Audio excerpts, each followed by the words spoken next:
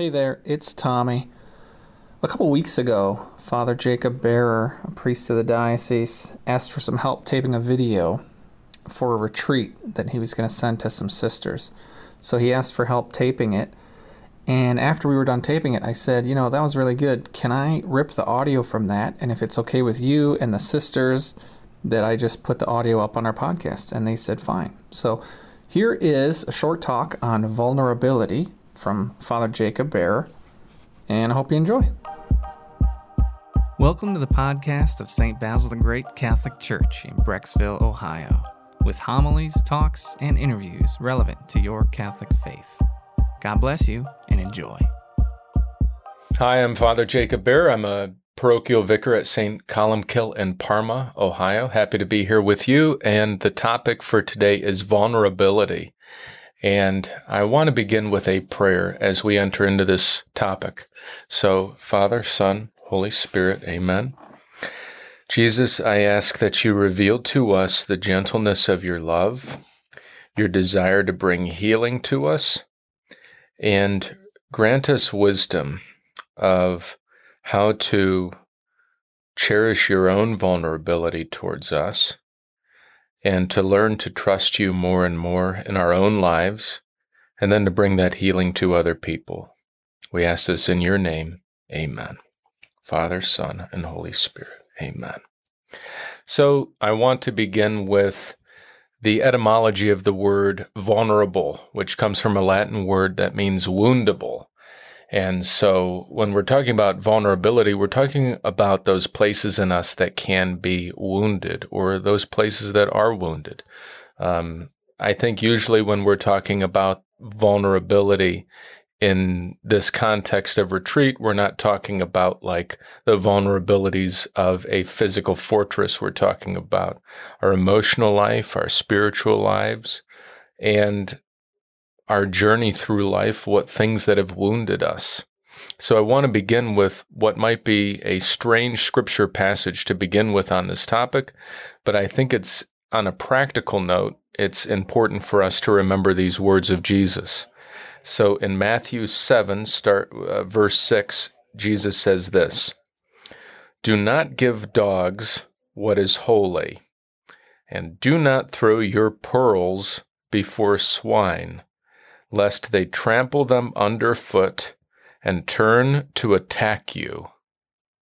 And I think that's so important for us to remember. Jesus understands that we're weak, that we're vulnerable, that we need healing, that we don't always see clearly the path towards that healing and what needs to be done, but he wants to protect us.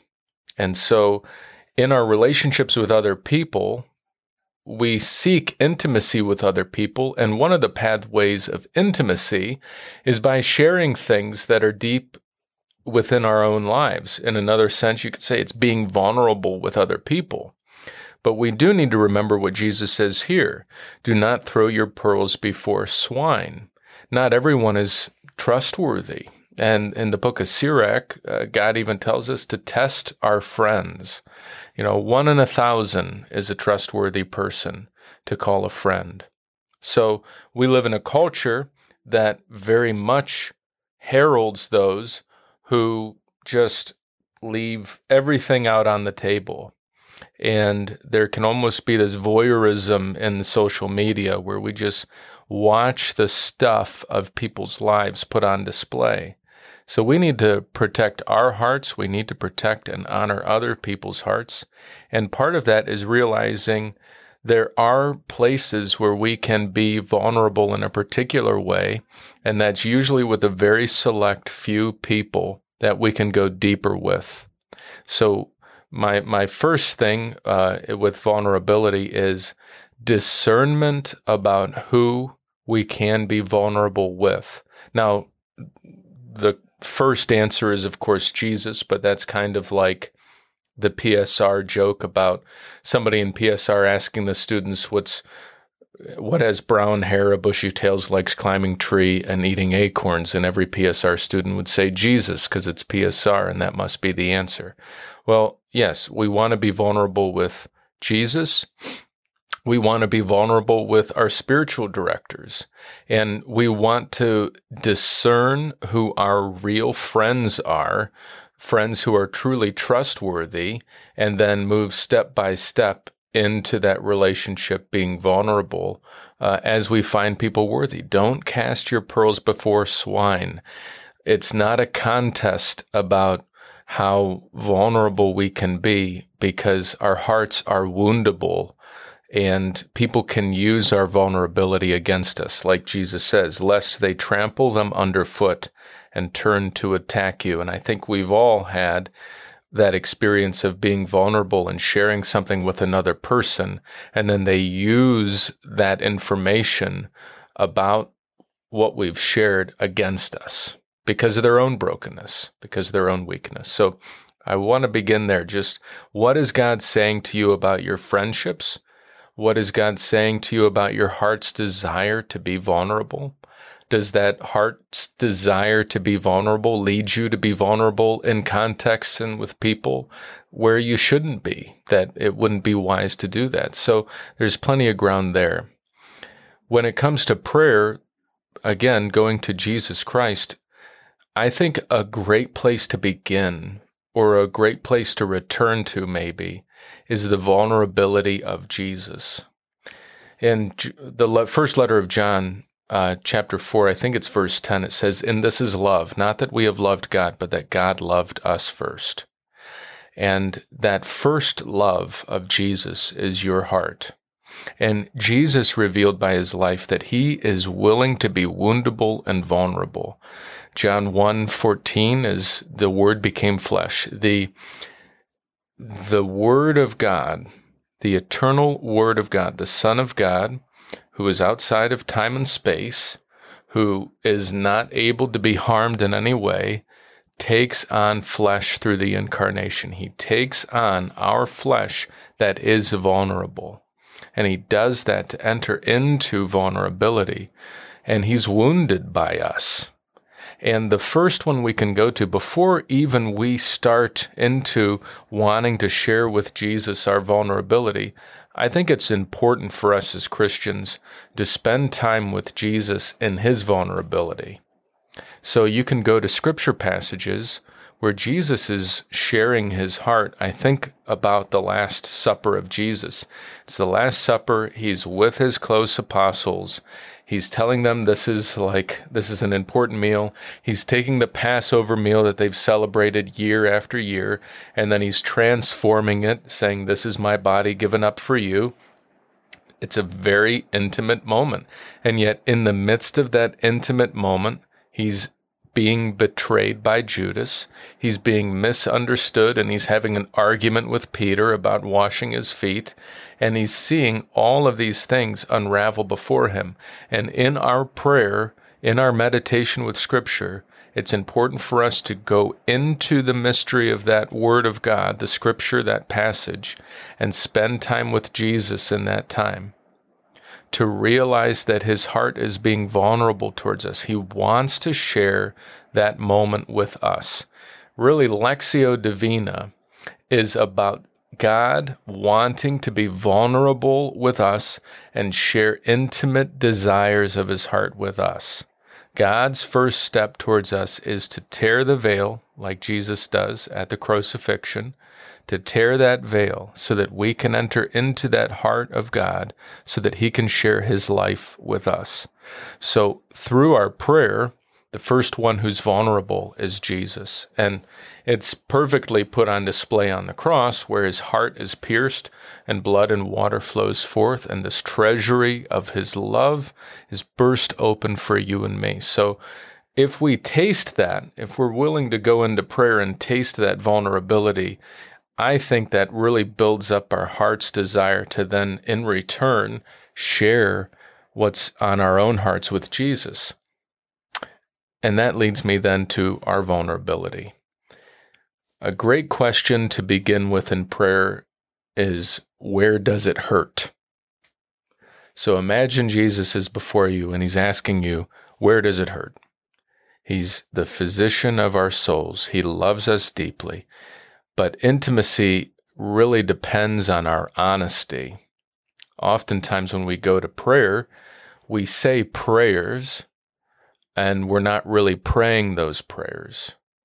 We have prayers that we say, and in a way, our hearts are over here, and the words that we're using don't reflect what's going on in our heart. Now, there's a time for that.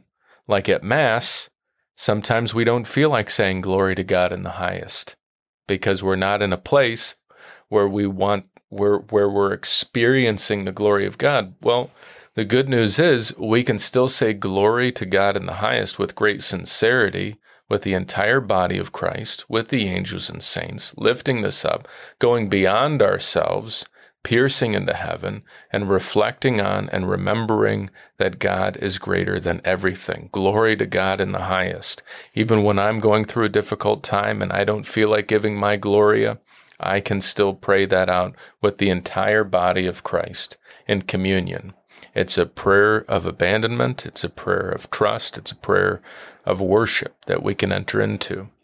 In our own personal prayer, it's important to keep those types of prayers into our life. It's important to praise God sometimes when we don't feel like praising God, to go to Psalms that are giving Him thanks so that we can remember who He is. But I also think it's important for us to make sure we're honest with God about what are our real experiences, what are our real desires, and sometimes those experiences we're having, those emotions we're feeling, the thoughts we're having are very raw. That's called vulnerability. And we do want to be respectful to God, but part of the respect we show to God is by being honest with Him. He knows every thought that we have before it tumbles out of this font of our souls. He knows when we sit and when we stand, where we're going. He knows our footsteps before we get there. As Psalm 139 says, He knit us in our mother's womb and we're fearfully, wonderfully made. So in our prayer with God, it's important for us to be truly honest with Him. And I think that's another word for being vulnerable, being truly honest with Him. So here's my reflection for us. How are we being honest with God in prayer? Can we go to prayer the next time you go to prayer and imagine Jesus saying to you, where does it hurt? Can you then, as you're sharing that place of vulnerability with Jesus, can you imagine Him loving you with this deep love, even though what you're sharing might still need healing?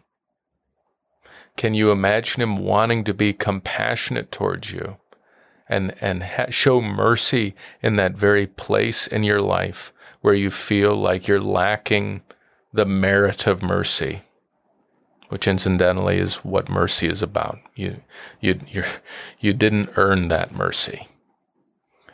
So let's take a moment now and just enter into a time of prayer again. Heavenly Father, thank You for Your love. Thank You for revealing Your gentleness through Jesus Christ. Help us by the gift of Your Holy Spirit to trust in Your love towards us, that You desire each of us to know You intimately in our own lives through Jesus by the power of Your Spirit. I ask, Father, that You teach us to be honest with You, to be vulnerable with You. And I pray that You reveal to us the very vulnerability of Jesus Christ, so that seeing His vulnerability, seeing His compassion, seeing this weakness that He took on Himself, we would come to trust Him more and more by our life, by our prayer. We ask this through Christ our Lord. Amen. May Almighty God bless you, the Father, and the Son, and the Holy Spirit. Amen. We hope you enjoyed this audio from our parish. You can find other homilies, talks, and interviews at our website, basilthegreat.org, or by subscribing to this podcast in your favorite app. Just search for St. Basil Catholic Church, Brecksville. St. Basil the Great, pray for us.